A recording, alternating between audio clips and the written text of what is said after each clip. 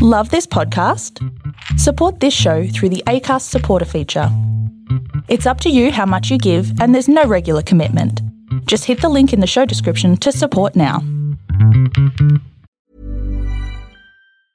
Mom deserves the best, and there's no better place to shop for Mother's Day than Whole Foods Market. They're your destination for unbeatable savings, from premium gifts to show-stopping flowers and irresistible desserts. Start by saving 33% with Prime on all body care and candles. Then get a 15-stem bunch of tulips for just $9.99 each with Prime. Round out Mom's menu with festive rosé, irresistible berry chantilly cake, and more special treats. Come celebrate Mother's Day at Whole Foods Market. Do you miss the days when all the answers to life's big questions could be found in the juicy pages of Dolly Doctor? Sex, friendships, relationships, family, life stuff. Dolly gave us total honesty with zero judgment. We learned that it wasn't weird to masturbate, like a lot, and that periods can sometimes be tricky, unpredictable things.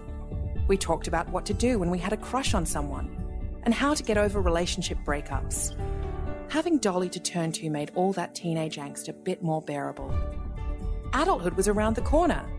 We would all get our shit together, move to the city to become big-time businesswomen and sleep with Harrison Ford, like Melanie Griffiths in Working Girl. Was that just me? Life was happening. And then we all grew up and realised that everything is still confusing. Welcome to the Big Sister Hotline. Presented weekly by me, Clementine Ford. This is your place to ask all the questions you still don't know the answers to about sex, friendships, relationships, family, and life stuff, with the kind of frank advice you could expect to find from the person who loves you most, your big sister. Because life isn't easy, and sometimes we all need a big sister to call on. Hello, dear listeners, guys, gals, and non-binary pals. You're listening to the Big Sister Hotline, a weekly podcast offering frank, funny, and feminist advice on all the things that matter. Life, love, and whether or not you should break up with your no good nick of a boyfriend. Spoiler, the answer is always yes. We're heading into week 3, or perhaps it's week 538 of time in isolation, and that's raising some very big questions for a lot of you. And if I could reach out through the void and give each and every one of you a hug, or a tentative elbow bump given the state of things right now, I absolutely would. In the meantime, I love to receive your emails, so please do continue to send them to me on bigsisterhotline@gmail.com. Now, each week on the hotline, I'm joined by a very special guest who brings their own brand of Big Sister expertise to help answer your dilemmas, conundrums, and straight-up anxieties about life. This week, I am bloody thrilled to welcome Jordan Raskopoulos, a Sydney-based comedian, singer, digital content creator, writer, and variety streamer, a kind of internet busker. Jordan's a transgender woman and an outspoken advocate for LGBTQIA+ and mental health causes. She's an ambassador to 2010, a social services organisation for those youth, and for Wear It Purple, an annual LGBTIQA+ awareness day for young people. In addition to these very noble accolades, she's also a star jammer for Sydney Roller Derby League and is very good at the tabletop wargame Warhammer 40,000. Nowadays, thanks to social distancing, Jordan spends a lot of time in her bedroom in front of a green screen, broadcasting interactive comedy, games, and music shows live on Twitch TV, and is writing a science fiction comedy series called Harold Holt, Doom Zone, about the former Prime Minister's adventures in another dimension. Jordan, thanks so much for joining the Big Sister Hotline. My pleasure. Thank you for having me, Clementine. Oh, well, we've been meaning to do some form of a podcast for a while, and I'm glad that it's this one. Yeah. I didn't expect you to read out my entire bio, but thank you for that. Well, I was going through it, and I did actually take some parts out, and I was going through and I thought, I felt guilty about which ones I chose to remove. You know, some of them, God, I don't want to be dragged on the internet for taking out some of your accolades. Oh, no, that's fair enough. Everyone gets dragged on the internet for everything. Oh, you can't go anywhere without offending anyone. I'm so glad that you mentioned the Sydney Roller Derby League in your bio, though, because I used to play roller derby as well. I know you used to play. You were at VRDL, is that right? Yeah, I started at Adelaide Roller Derby, and then I went to VRDL, and I think you started after I. Yeah, I think you started after I stopped playing. I stopped in 2015, shortly after I broke my ankle. Yeah, that's usually ends careers. I think I started 2016, so probably I took the baton. But I'm have been off skates for the last 6 months with an injured toe. Oh, Damaged ligament in my big toe, which is kind of my quite important for jamming your toes because of all the toe stop work. So being forced into isolation is also forcing me to heal my body, which is good. Well, and also if you've got an injury that needs to be repaired, you don't have any FOMO. Yeah.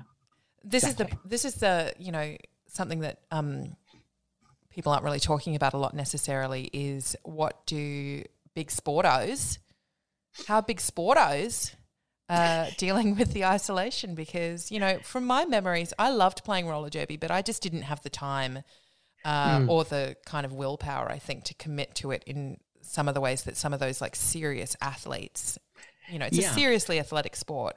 And some of the women I trained with, or some of the people I should say who I trained with, they were training 35, 40 hours a week and working full-time jobs. I mean, VRDL is one of the top leagues in the world as well. So, but it's a cult, and for a good 2 years there, it was like the bulk of my life, and I was fortunate in those 2 years to have gotten like a couple of really big, well-paying gigs in each of those years that kind of like floated me to like ignore my career for the rest of the time so I could play roller derby, which was very unhealthy life view and career view. And so I'm a bit better now.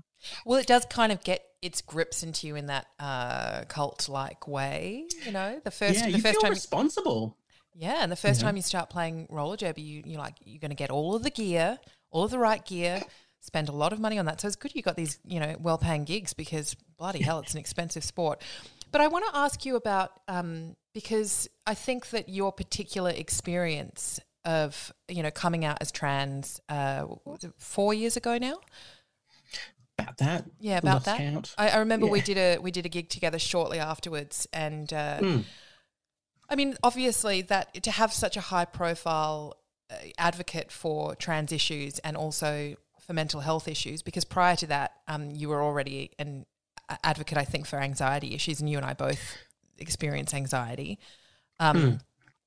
Yeah, to be able to talk to you about those issues on a show like this, where a lot of people tuning in, maybe younger listeners who are coming to an understanding of their gender identity and seeking not just support, but also seeking that really beautiful affirmation of it.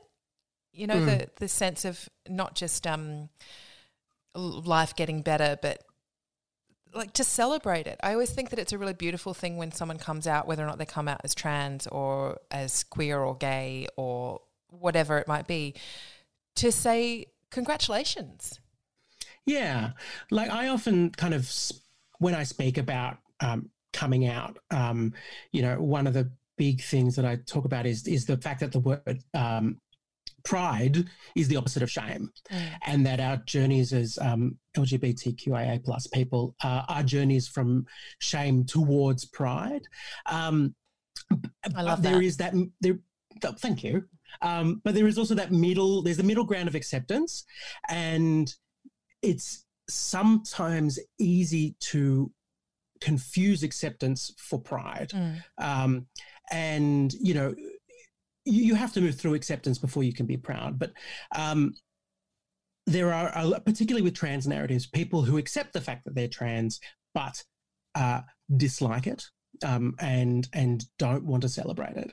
And my opinion is that there is a further step in your journey to reach pride that I encourage people to go on, and it's it's work, and but if you can get to the point within yourself to go, you know what, I actually really like being trans. I think it's really interesting. I think I have a perspective that is so unique and so valuable, and cisgender people cannot possibly offer that. I know things that a cisgender person could never know. I know that being hit in the balls hurts more than being hit in the tits, right? I have that perspective that is quite unique to me and people like me. And there is a wealth of things, and it has taken me time to reach my pride, but it is quite wonderful. And I encourage people who are grappling with their identity and questioning things and having all the feelings to know that there is a really, really awesome place that you can get with it. And that place is pride, and that is being actually proud of who you are, whatever that is. I remember my, my dear friend Stella Young, who sadly passed away at the end of 2014. God, the years have just gone by so quickly, and they do now, don't they? Yeah, but I mean, she would have been. I remember at her funeral, Nellie Thomas saying, that girl was on a rocket to the moon, and she really was, and it was just one of those losses that you think of now, in terms of thinking all of the amazing things that she would have been doing and the way that she changed the narrative in Australia in particular, but was starting to internationally on disability rights in the way that you've become an advocate for trans issues. So Stella used to quote the Laura Hershey poem, "You get proud by practicing." And I think that that's what you're talking about. It's the path to pride is not, for a lot of people, is not an easy one, but it's one that has this immense reward, not just at the end of it, but also along the way. The things that it sounds like the journey that you've gone in, that you've gone on in terms of finding your pride and recognizing that you should be proud and that you have all of these things to be proud of. And I really loved what you said about it bringing, about it being not just about acceptance, but also understanding and loving the fact that trans people bring this completely unique perspective to the world. And it's not just a perspective based on what people might think of as a before and an after, but actually just as a completely human perspective. Totally. And I think the people around us and our friends and families go on similar journeys with us. They have their own journey about their relationship to you, and they gain perspectives on all sorts of things. I know during Christmas time with my family, there's very gendered roles at Christmas time, and there's a sort of thing where the boys go off to play cricket and the women go to congregate in the kitchen, and it's never really been questioned until suddenly Jordan's there, and everyone's like, "Oh, what does Jordan do now? Hang on, what are any of us doing? Why is this the thing we do every year? Shouldn't we question that?" And to see yourself as a catalyst for those kind of questions and changes and stuff can be a delight. What would you say to any young trans person listening who may, whatever point they're at on their journey towards pride, but let's imagine that they are at a position at the start of that journey perhaps. What would you say to them? Like, what would you say to young Jordan?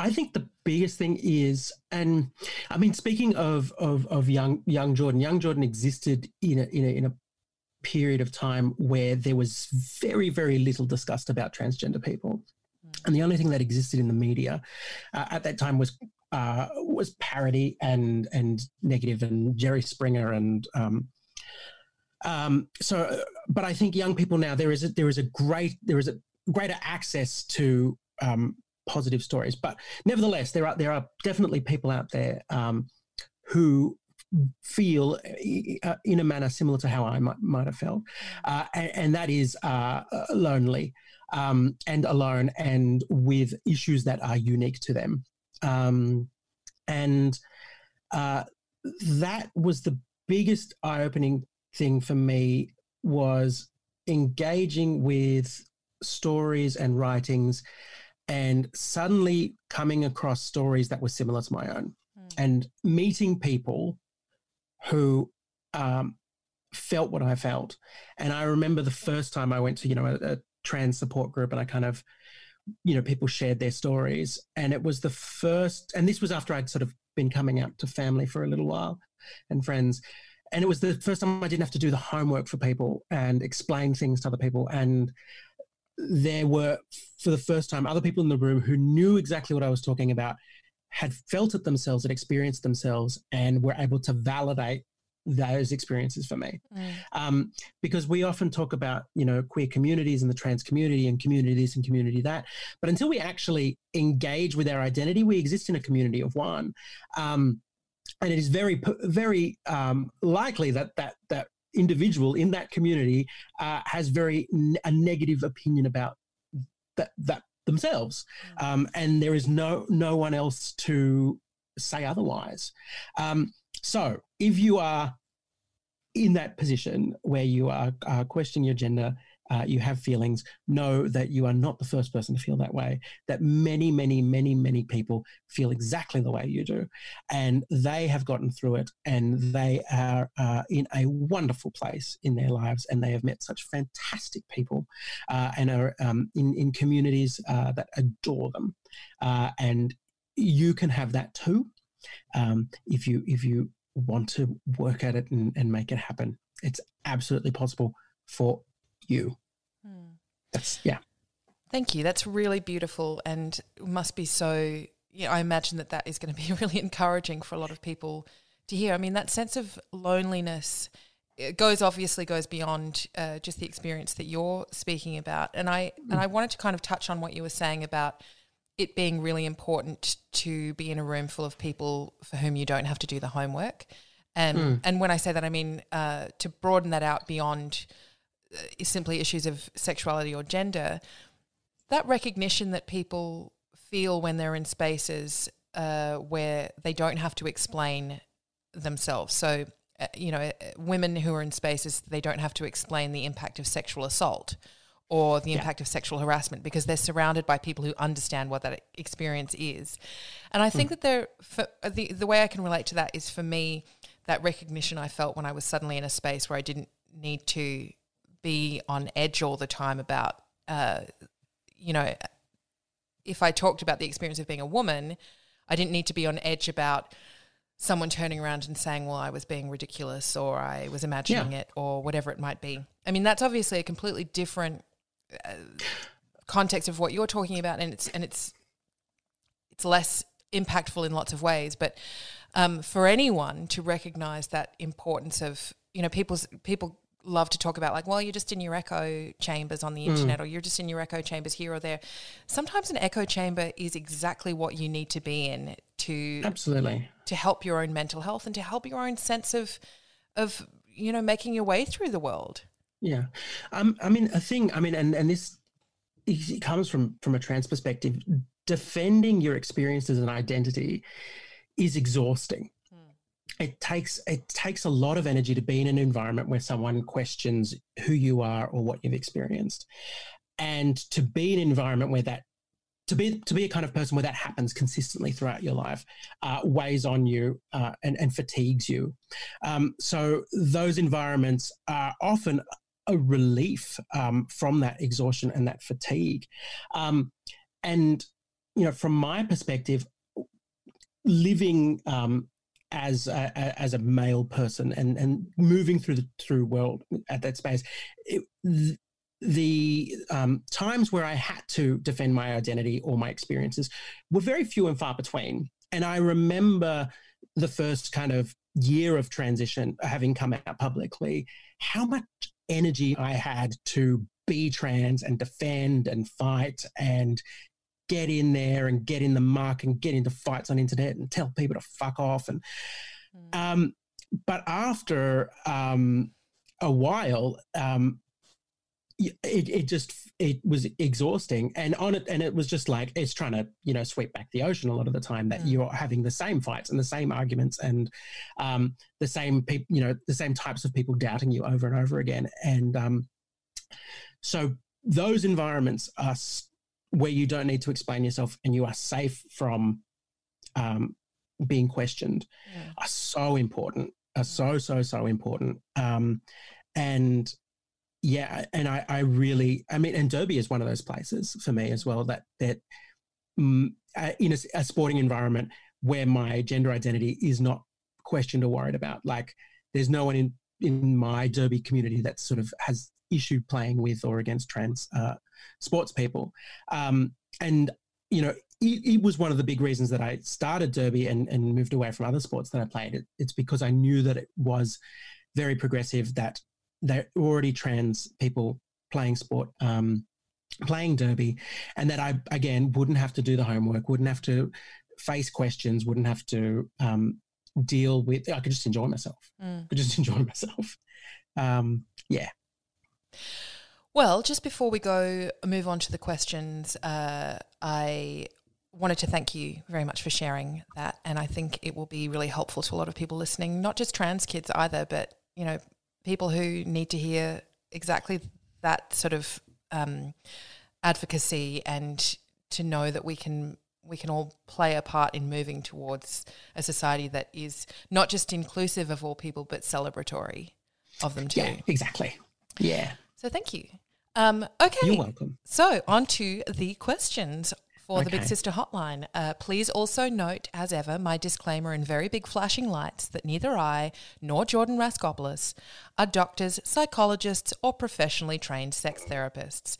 We're just two women who've got a little thing called life experience and who make weird shit on the internet.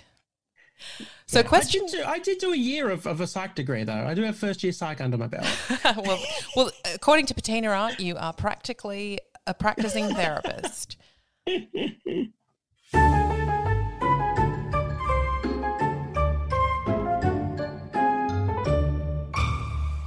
Anxious Girl writes, I love my fiancé. We've been together for 8 years since we were both 20. I proposed to him at the end of last year, but here's the thing. He gets incredibly bored, not with me, but with himself and his own life. That usually leads to a depressive slump. So he'll often come to me and say he's bored, and then my innate caregiver mode kicks in, and he tries to fix things by offering suggestions of what he/we can do. But every suggestion gets knocked back, which sets off my anxiety that I'm quote-unquote not good enough. We then get stuck in this weird place where I usually end up crying and feeling bad for making it about me when it was his problem to begin with. My gut reaction is to present my suggestions, and then if he says no to all of them, to simply walk away and let him work it out for himself. But he has abandonment issues, don't we all, and says that only makes him feel worse. Add on to all of that, we're now staring down the barrel of being self-isolated together in our apartment for the next who knows how long. How do we/I survive his being bored? Love, Anxious Girl. Jordan. My suggestion is you need to have a conversation about this issue when you're not having these feelings. That if you're trying to solve when if you're both in a heightened emotional state or in distress and you need help, it can be very difficult to communicate what you may need. So if this is an ongoing issue for both of you, then I suggest find a time when you're both feeling well and happy and in love with one another, and have a conversation about it, so that next time it happens, you can have a bunch of strategies that you've worked on together that you can try. And in those situations, you can remind him, and perhaps you could even get him to write a letter to himself, so that you can give it to him and say, when you felt well, this is the advice that you wanted to give yourself when you're feeling poorly, and see if that helps. That's excellent advice, and it was not where my brain initially went. When I first read this email, my first inclination was, and at this stage it's almost sounding like a joke that this is always my first response, but my first response was, you got to get rid of him, girl. But then I wrote back to Anxious Girl, because I wanted to check whether or not everything else was okay in the relationship. Because if this was just the tip of the iceberg, then I would definitely say, look, it sounds like you've taken on too much responsibility for this man's happiness and well-being, and you need to extricate yourself. So Anxious Girl did confirm to me that she says this is the only thing that needs fixing in their relationship, that everything else is wonderful and that she loves him, and, I think she can see them being together forever, whatever forever means.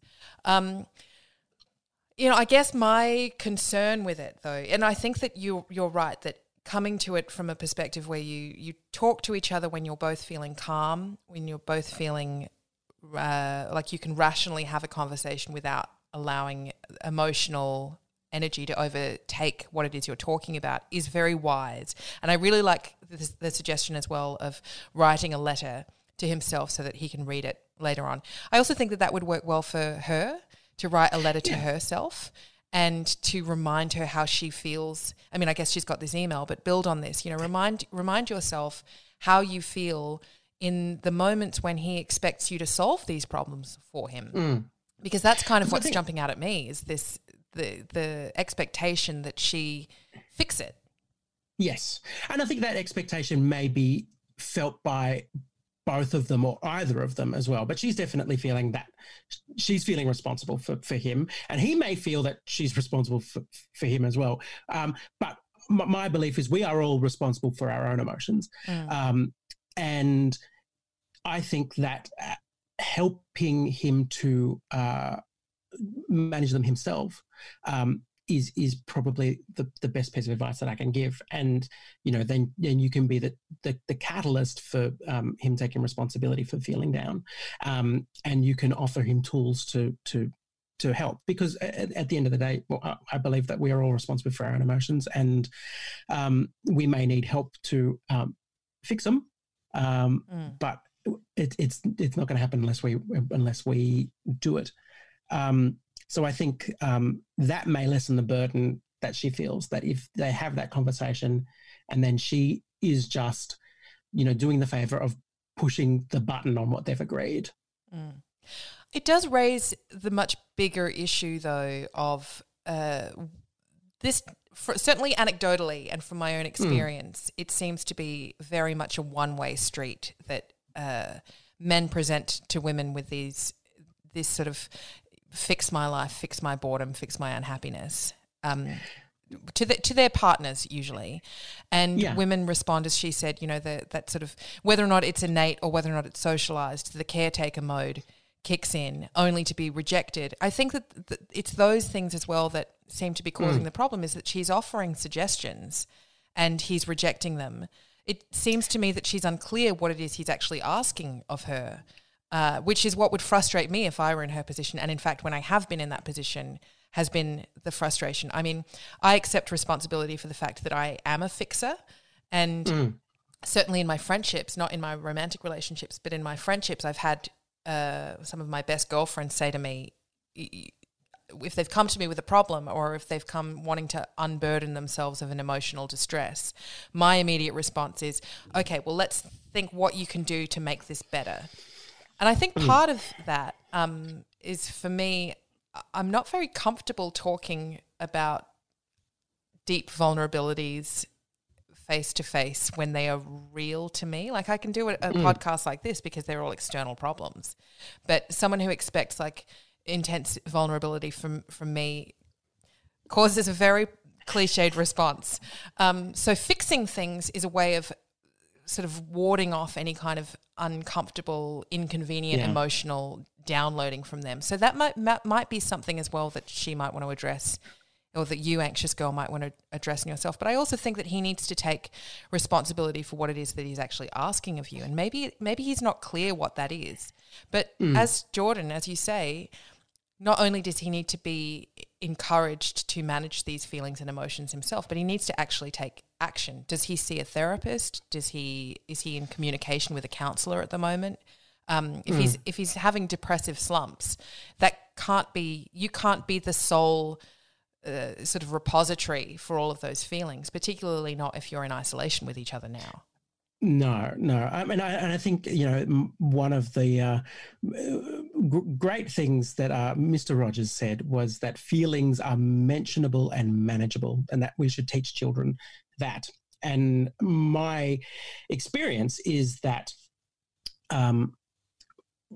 male children are not taught that as much as female children, and that our society expects stoicism from men and encourage stoicism, and then and I'm speaking very broadly, obviously, but I from my experience of being trans have noticed that through transition and studying what I was taught as a teenager and younger about how to deal with emotions and things was very different to my sisters. And I have learned to equip myself with the ability to manage my emotions and as through transition. But those were not skills that were given to me in my youth, because society dictated that I did not need them, or that they in fact were shameful. But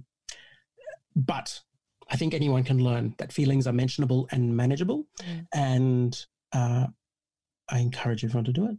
We tell young women to be careful when they go out, but we don't tell young men to take care in the same way, or in the way that don't go out and create mischief or hurt someone or all that kind of stuff, because you will be responsible for it. We teach women to be responsible for themselves and responsible for the men around them as well. In so many different ways, and in Yes. one of the ways, going back to a question here from our little sister. One of the ways that we expect women to manage themselves is to manage their emotions. There is a trope of the crazy bitch, and no similar kind of acknowledgement of the reality that it is actually men mostly that expect women to manage their emotions for them. I mean, I can say from a hormonal perspective through transition, that there was a flip in the types of emotions that were heightened in my body, when my body was testosterone dominant or whether my body was estrogen dominant. When my body was testosterone dominant, it was very easy. I was very easily enraged and angry, and it was very easy for me to become horny. So they were the two predominant emotions in my life. And when I was estrogen dominant, I cry much more easily and I get scared much more easily. And like you said, we do put a big emphasis on women to control those emotions, to control those heightened emotions of being upset and being scared and whatnot. But we don't say to young men, hey, you've got these hormones in your body, they're going to make you angry and they're going to make you horny, but you have to be in control of that. It's not society's job to control that. And I think often of the lockout laws in Sydney and how the state brought in a curfew basically to curb men's violence against men, but had not made any similar changes to the way our society operates to curb men's violence against women. Anyway, that's a much bigger point, and I probably said it briefly, but yes. So just very briefly, back to Anxious Girl. Yes. Take Jordan's advice, sit down and tell him you would like to speak to him about this when you are both in a state where you're able to talk about it. Encourage him to write a letter, perhaps write one for yourself. But also from me, I would say if he's resistant to this at all, if he continues to expect you to be the person to manage and sort it out for him and to entertain him, that's the point at which you need to say, this is not my job. I am not your mother. Because that was the kind of the feeling that I got as well when I read it, was that he's treating you like his mother. Why won't you just fix the problem for him? And when you say we're now staring down the barrel of being self-isolated together in our apartment, and how do we/I survive his being bored? Well, honey, you don't have to survive his being bored. He needs to figure out a way to not project that onto you. And also, one of the things that kind of stoked in me was the memories of being in relationships like this, where I felt how insulting it is to have someone present to you and say, oh, well, I'm bored with my life. And you think, well, of course you're not constantly going to be excited by your partner, but come on, show a little effort. Yeah, you are not his mother, nor are you his jester. You care about him, but ultimately, if he is resistant to you helping him, then he can be responsible for himself, and you shouldn't feel guilty for disengaging when you can't help. And remember, 28 is still very young. You got together when you were very young. There's a whole other world out there, and he might feel like Endgame now, but Endgame starts to look a lot more tedious when you're in your mid-30s or your mid-40s and they're still expecting you to solve their problems for them. Just leaving you with that little thought. Yes. If you are happy with aspects of your relationship and you do not feel that they can adequately change, then there are people out there who you will not have those problems with. So if it is a deal breaker, then you can find someone you are more compatible with, no matter how much you've invested in a relationship. Indeed. Okay.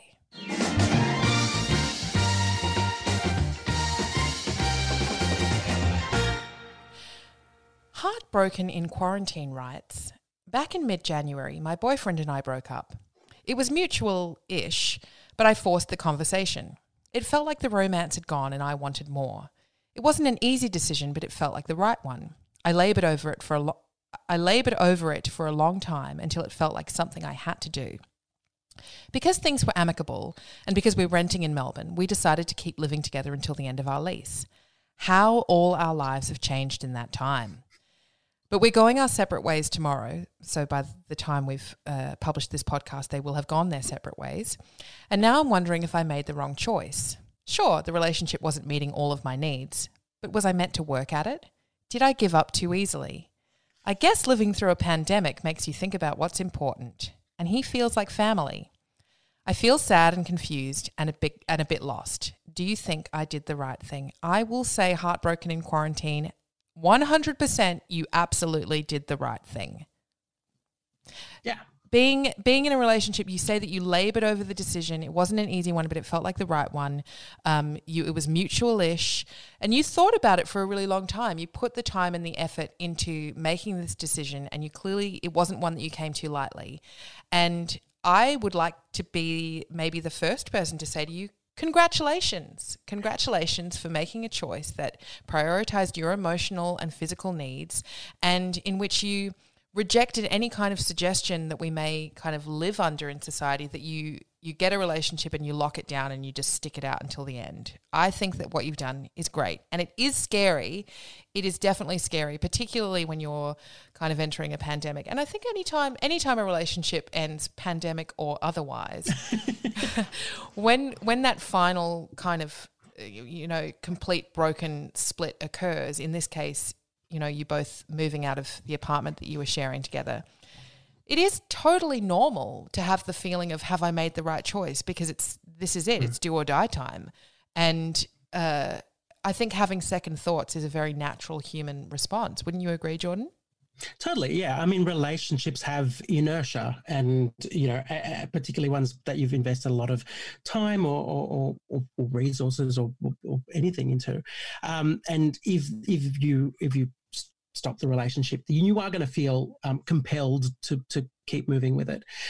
But ultimately, if you are unhappy and you don't think you can work on it, or you don't want to work on it, that's a big thing. If you don't want to work on it, then you shouldn't. Like, if you want to make a relationship better and you want to invest in it, then absolutely give it everything you want to give it.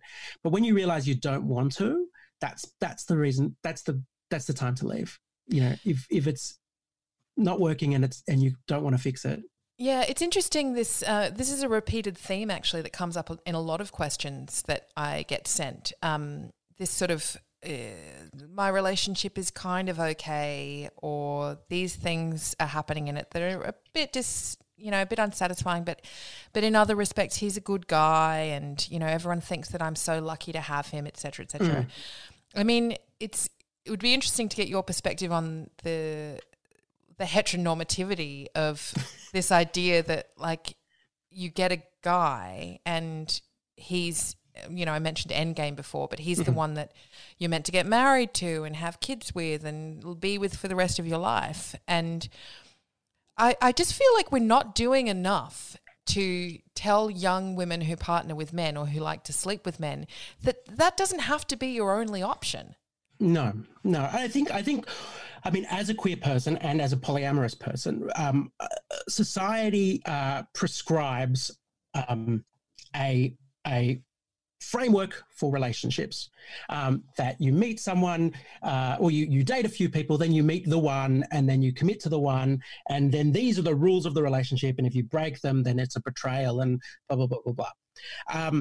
And I believe most heterosexual people invest in that prescribed relationship framework, and many people are happy in that prescribed relationship framework. But your relationship with another person, it can, and I believe should, be a negotiation. That you should, with the person that you love and want to have a relationship, you should question every one of those things that is prescribed, and you should talk about which ones will make you happy, which ones you need, which ones you can be flexible on, and then you should decide on the shape of your relationship and how it fits into the rest of your life. So for me, I'm a person who has multiple romantic relationships. Stop boasting, Jordan. Well, I don't have any. I'm stuck in my house at the moment. They're all immunocompromised and work in hospitals. Very unserviced. But I see my need, I see it very mathematically because that's the way my brain works. But basically, it's like a game of Tetris. My relationship needs are a certain shape in my life. And the relationships that I have with people are also those shapes. And those shapes tessellate with one another to fit, like a jigsaw puzzle, my needs.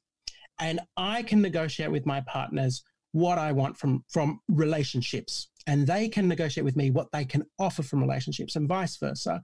And then we decide what shape our relationship is. And then they all, if it fits my need, if it fits my jigsaw, then great.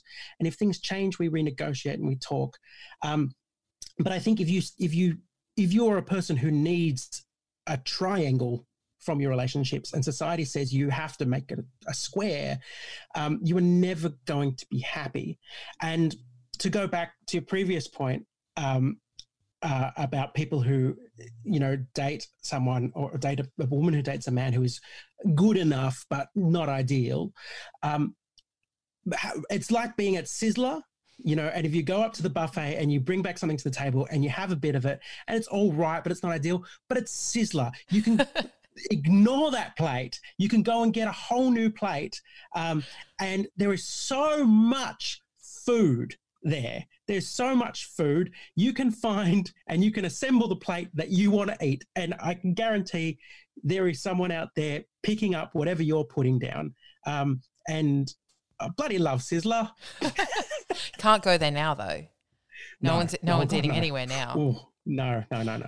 Yeah, I think that recognizing that there's not only a whole world of options out there for you to explore, some of which you may not even be aware that you want right now. Totally.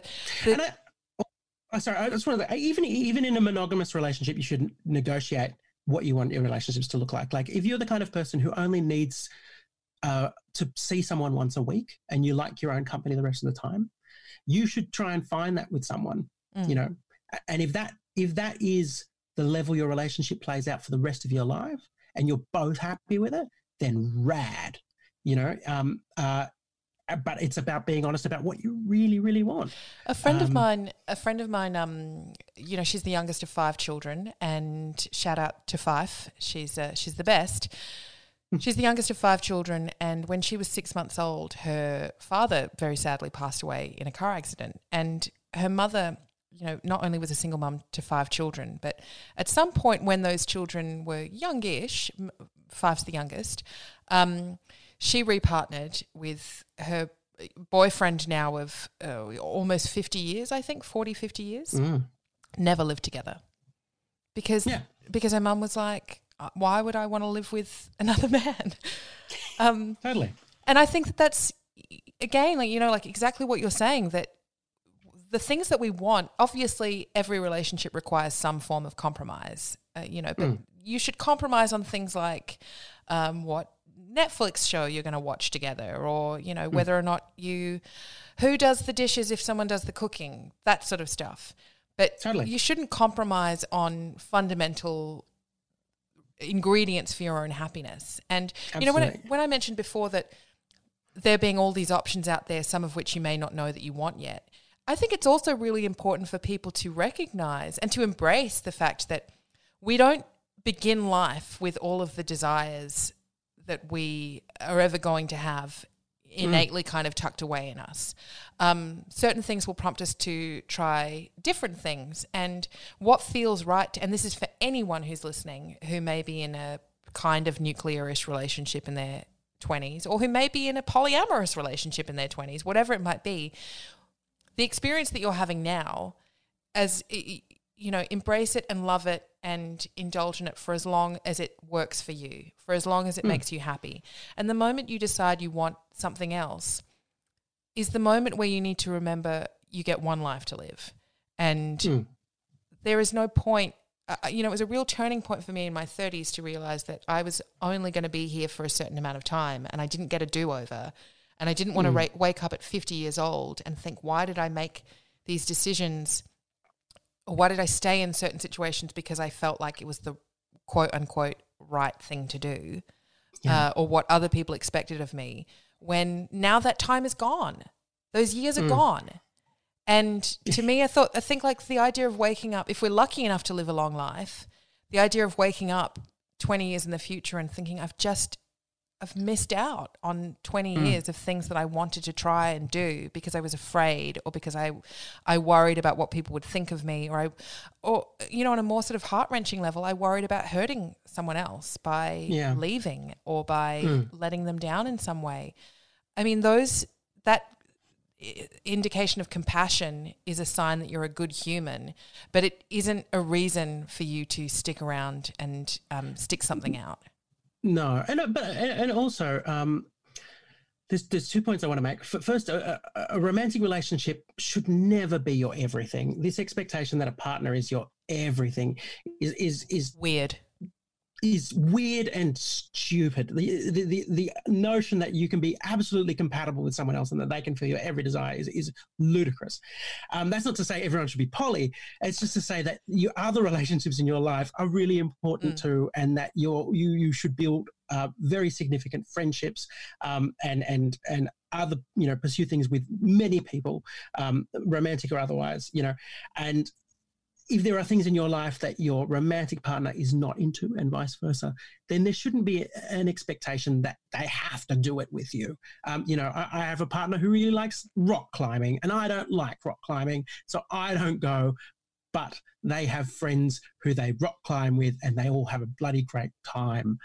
The other thing I wanted to say, that notion about regret, and obviously, that is a perspective that was a big part of me transitioning. And a lot of trans women who transition in their kind of early 30s face a very similar, from my experience, the people I've spoken to and things I've read,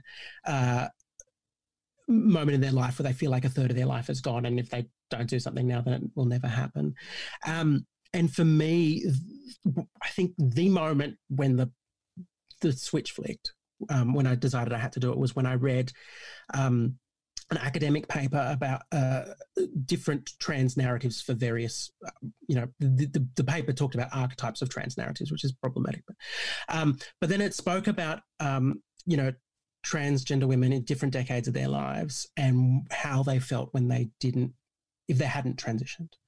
And they spoke about someone who was in their 70s or 80s who hadn't transitioned, and the resignation that person felt at that age to have to become content with living the rest of their life as a gentleman, because they couldn't transition at that point in their life medically, because of other health stuff. And that line, that resigned themselves to live as a gentleman, that cut me right open. And that was a switch. That was the thing that was like, I have one life, and why spend it wearing a mask? Anyway, there you go. Have that. Thank you. That's so beautiful.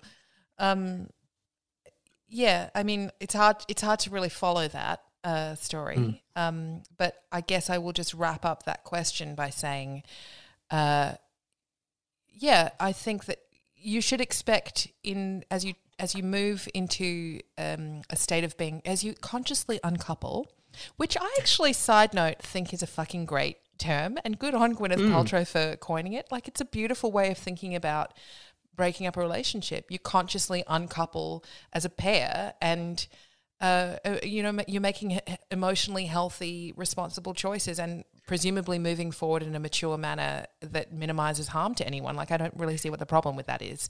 Is it intended as a railway metaphor? Is that what's going on? Because I quite like it.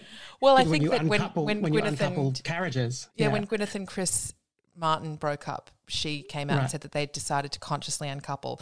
And look, it's a very Gwyneth thing to say. Sure. But, occasionally a stopped clock does tell the time right twice a day. But listen, I think that you should go into this expecting and again, for anyone who's staring down a relationship, conscious uncoupling, go into it expecting that you will probably feel some regrets. And you will sit there once you've moved into your own separate houses, you will sit there and think, did I do the right thing? You'll remember all of the great, wonderful things about your ex-partner and the times that you shared together, and you'll feel nostalgic and reminiscent, and you'll cry. And those are all wonderful things to feel, because it means that actually you were happy together for a good portion of your relationship. It means that you built something beautiful with someone else, and you shared a really emotionally profound human experience, and then that human experience came to an end. The time for that relationship came to an end. You chose to end it because it wasn't working for you anymore, and at some point you will remember the reasons why you chose that. But for now, I think that there's something quite powerful about allowing ourselves to feel sad and sitting in those feelings of sadness and emotional turmoil, because it means that we felt something. We feel grief for the things that matter.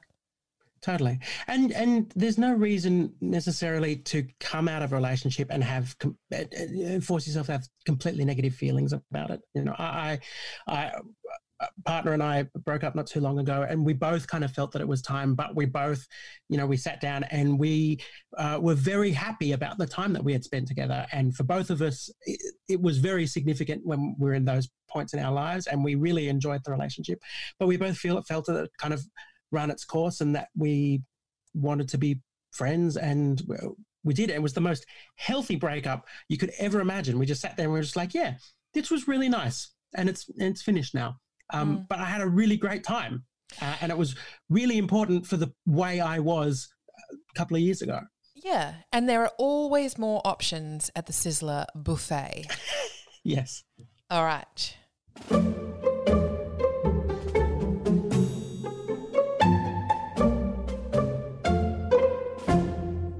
Our final question for this episode comes from Lover in London, who writes, last year I dated a guy, not exclusively, for about 6 months, who I felt a real connection with. But we lived about 3 hours apart at the time, and in August I moved to London, which was a plan well before we started dating. Even though I'd fallen hard for him, no way was I going to let my feelings for him stop me from chasing my dream of experiencing life in London. It's just me playing an applause button there. Well done. Oh, good. I well thought done, you had Lover people in in your house, London. and I'm like, you shouldn't be doing that. To my surprise, we have stayed in touch and 9 months on are talking semi-regularly, and the current lockdown has led to us thinking more creatively about how we communicate, such as suggesting cute little lunch or dinner dates over the internet where we cook together, get tipsy and talk for hours. We've been slowly getting to know each other more, and I'm hoping there might still be something in the future for us. My question is, I'd be really interested in exploring a sexual relationship with him online, but I'm not sure if it would be his thing or how to suggest this so as not to look silly or put pressure on him to do anything he's not comfortable with. I also don't want to ruin any anticipation that I can feel building for when, pandemic permitting, we do finally see each other again. I've never really done anything like this either, so it feels extra foreign to me. I don't really mind if it's anything from just a few cheeky messages to full-blown internet sex. All I know is that I'm curious and keen, but only if it's something shared with him. Any advice greatly appreciated. Jordan, I have a feeling this question might be right up your alley. I use that deliberately. Talk to your partners about what you want. I think that's like the first step. Like, if you have feelings and you're not sure if they're reciprocated, then you should speak openly about them. If you are curious and about trying internet sexes, doing the sex on the cyber, then you should say that. You should say, hey, we're in lockdown. We're across the world from each other, but I would like to try and have sex with you over the internet. Would you be up for that? It's a bit weird. I admit it's a bit weird, and I've never done anything like this before, but I would like to give it a go. And then if you want to, you can research some of the incredible things you can do to have sex over the internet. There are tools that your partner can control remotely via an app on their phone, which can be quite fun. Sex toys, Jordan's talking about sex toys. Right, yeah. Yes, not power tools. I mean, unless that's your thing, I don't want to yuck your yum. Yeah, we're open to all sorts of things here at the Big Sister Hotline. Yeah, look, you know, I keep going back to that line from Buffy when Willow's talking. For anyone who's not watched Buffy, it is on Stan, I believe, and very good lockdown material. A little bit dated in parts, I will admit that, but generally speaking, an excellent 7 seasons. But in, you know, the season 3 episode when Willow is sort of circuitously, shyly talking to Xander, her best friend, about how she, you know, might want to, you know, maybe, you know, do it with her boyfriend Oz. And Xander says to her, Willow, if you're not old enough to say it, you're not old enough to be doing it. And I feel like that's a really good reminder. It is so excruciatingly embarrassing sometimes to bring up sex stuff with a partner when we're not sure how they're going to take it. And that's a completely normal response as well. Like, you don't want to put someone off, or you don't want to expose yourself. Like, being vulnerable is very, very hard. Certainly a lot harder than taking your clothes off in front of someone and just going at it.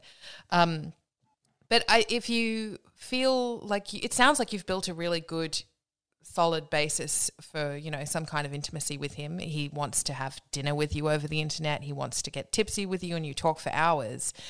I'm going to go out on a limb and bet that he probably wants to see your tatas. Yeah.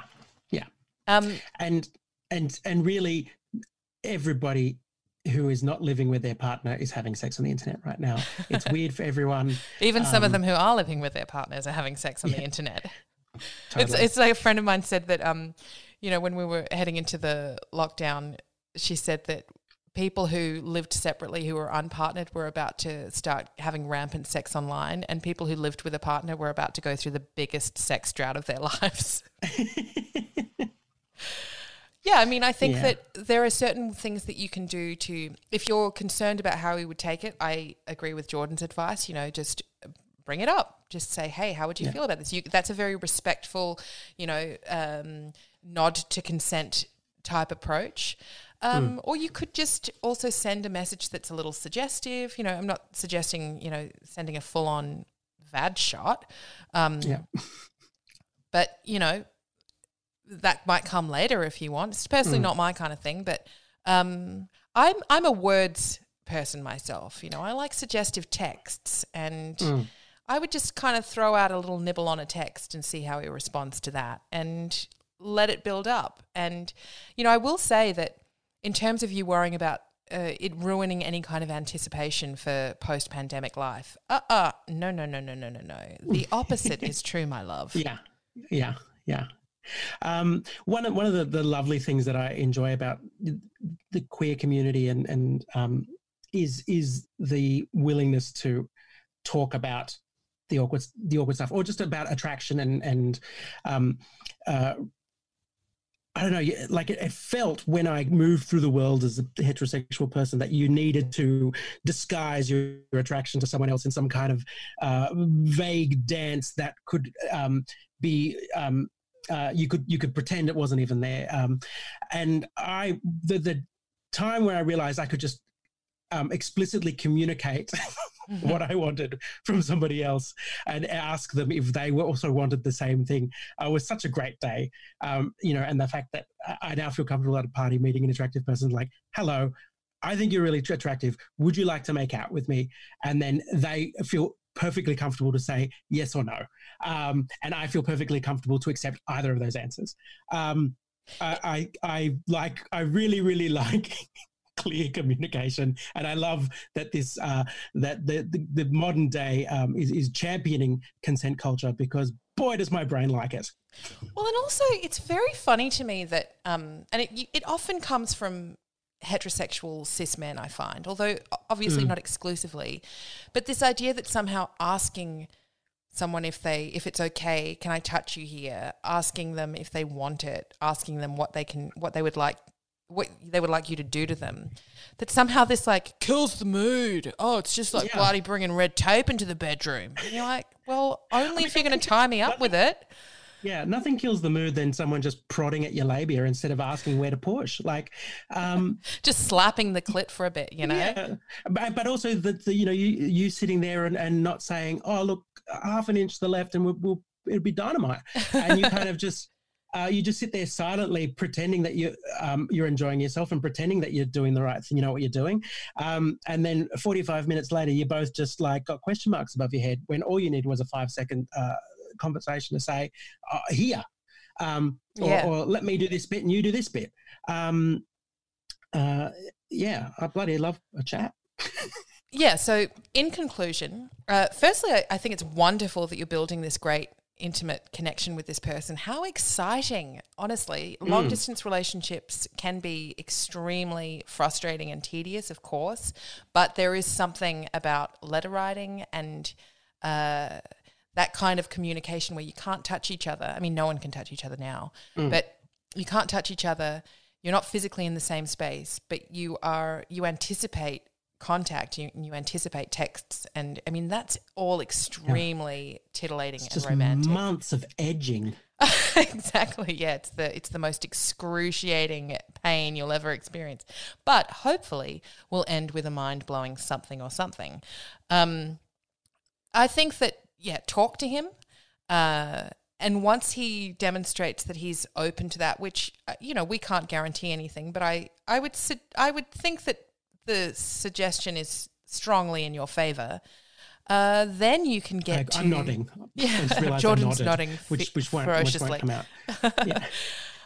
Then you can set to work exploring together what kinds of things you would like to share with each other, and that might be reading. It might be sending erotic texts. It might be sending photographs. It might be reading erotic stories to each other online. I mean, I realize that that's not really the kind of wham bam, thank you ma'am kind of online sex some people might be having, but it certainly works for me. Whatever be creative. Photoshop each other's heads onto like scenes from films. Well, and also don't underestimate the pleasure that can come from sending someone a very saucy text when you know they're in the middle of a Zoom meeting. Yeah. I mean, in fact, going back to wearable sex toys, there are sex toys that you can wear and they can be triggered remotely at any time of day. And as a surprise, you could interrupt a Zoom meeting with a vibrating little friend.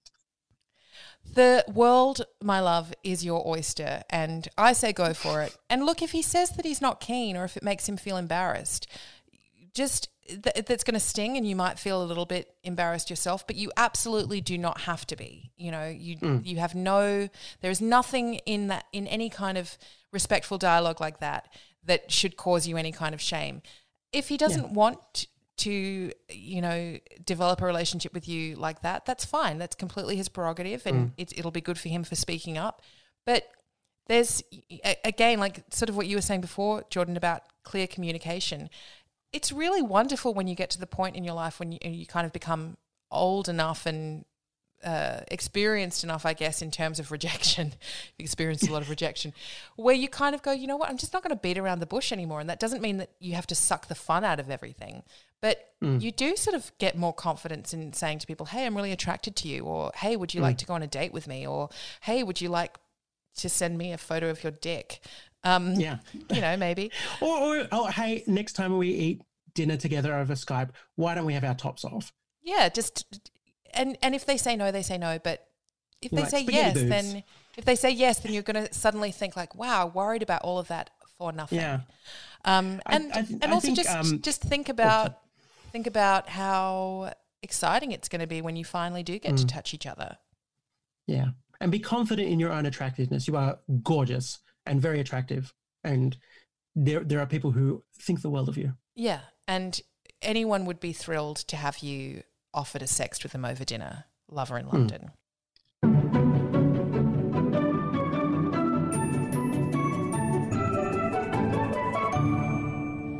We have come to the end. You've been listening to the Big Sister Hotline, a weekly advice podcast that delivers no-nonsense words with love from the kind of people you know have your back. your big sisters. You can find Big Sister Hotline on Apple Podcasts, Spotify, Podchaser, Google Podcasts, and everywhere else you look for great content. And you can also listen to all the back episodes. If you like it, then please do consider rating and reviewing it because it definitely helps. You can send your questions to bigsisterhotline@gmail.com or contact me directly on Instagram at Clementine_Ford. And also, if you'd like to support the ongoing development of this podcast, you can do so at my Patreon account, which is www.patreon.com/ClementineFord. Jordan, before I let you go today, would you like to promote anything you're doing? Sure. I also love that you put the www in. Not many people do it nowadays. It's what a throwback. You can find me across many social media platforms making great content by searching Jordan Rasko on Twitter, Facebook, YouTube, Twitch, TikTok, all sorts of things. I'm very proud of the content I'm doing on Twitch at the moment, twitch.tv/Jordan Rasko, where I'm going to, after this, I'm going to live stream some Animal Crossing. We're going to have a great time. I'm going to wear my mullet wig. And if you want to give me money, you can give me money through Patreon as well. What's your Patreon? Is it Patreon? Jordan Rasko. Jordan Rasko. It's www.patreon.com/Jordan Rasko. Yes. Thank you so much for joining me today, Jordan. It's always a pleasure to talk to you and get your wonderful insights on the world. And I really, genuinely serious moment of sincerity here. I think we're so lucky to have someone who demonstrates such beautiful compassion and inclusivity and also such courageousness in, as you said, working towards that pride and encouraging pride in other people. And I feel really fortunate to have you as a friend. So thank you. You're welcome. I am excellent. You have been listening to me, Clementine Ford, with my guest, Jordan Raskopoulos. Remember, there's no topic too thorny and no question too weird for the Big Sister Hotline. We're here for all the questions you don't want to ask your therapist, especially now that it has to be over Zoom. So contact us instead, the Big Sister Hotline. The phone lines are open. Mom deserves the best, and there's no better place to shop for Mother's Day than Whole Foods Market. They're your destination for unbeatable savings, from premium gifts to show-stopping flowers and irresistible desserts. Start by saving 33% with Prime on all body care and candles. Then get a 15-stem bunch of tulips for just $9.99 each with Prime. Round out Mom's menu with festive rosé, irresistible berry chantilly cake, and more special treats. Come celebrate Mother's Day at Whole Foods Market.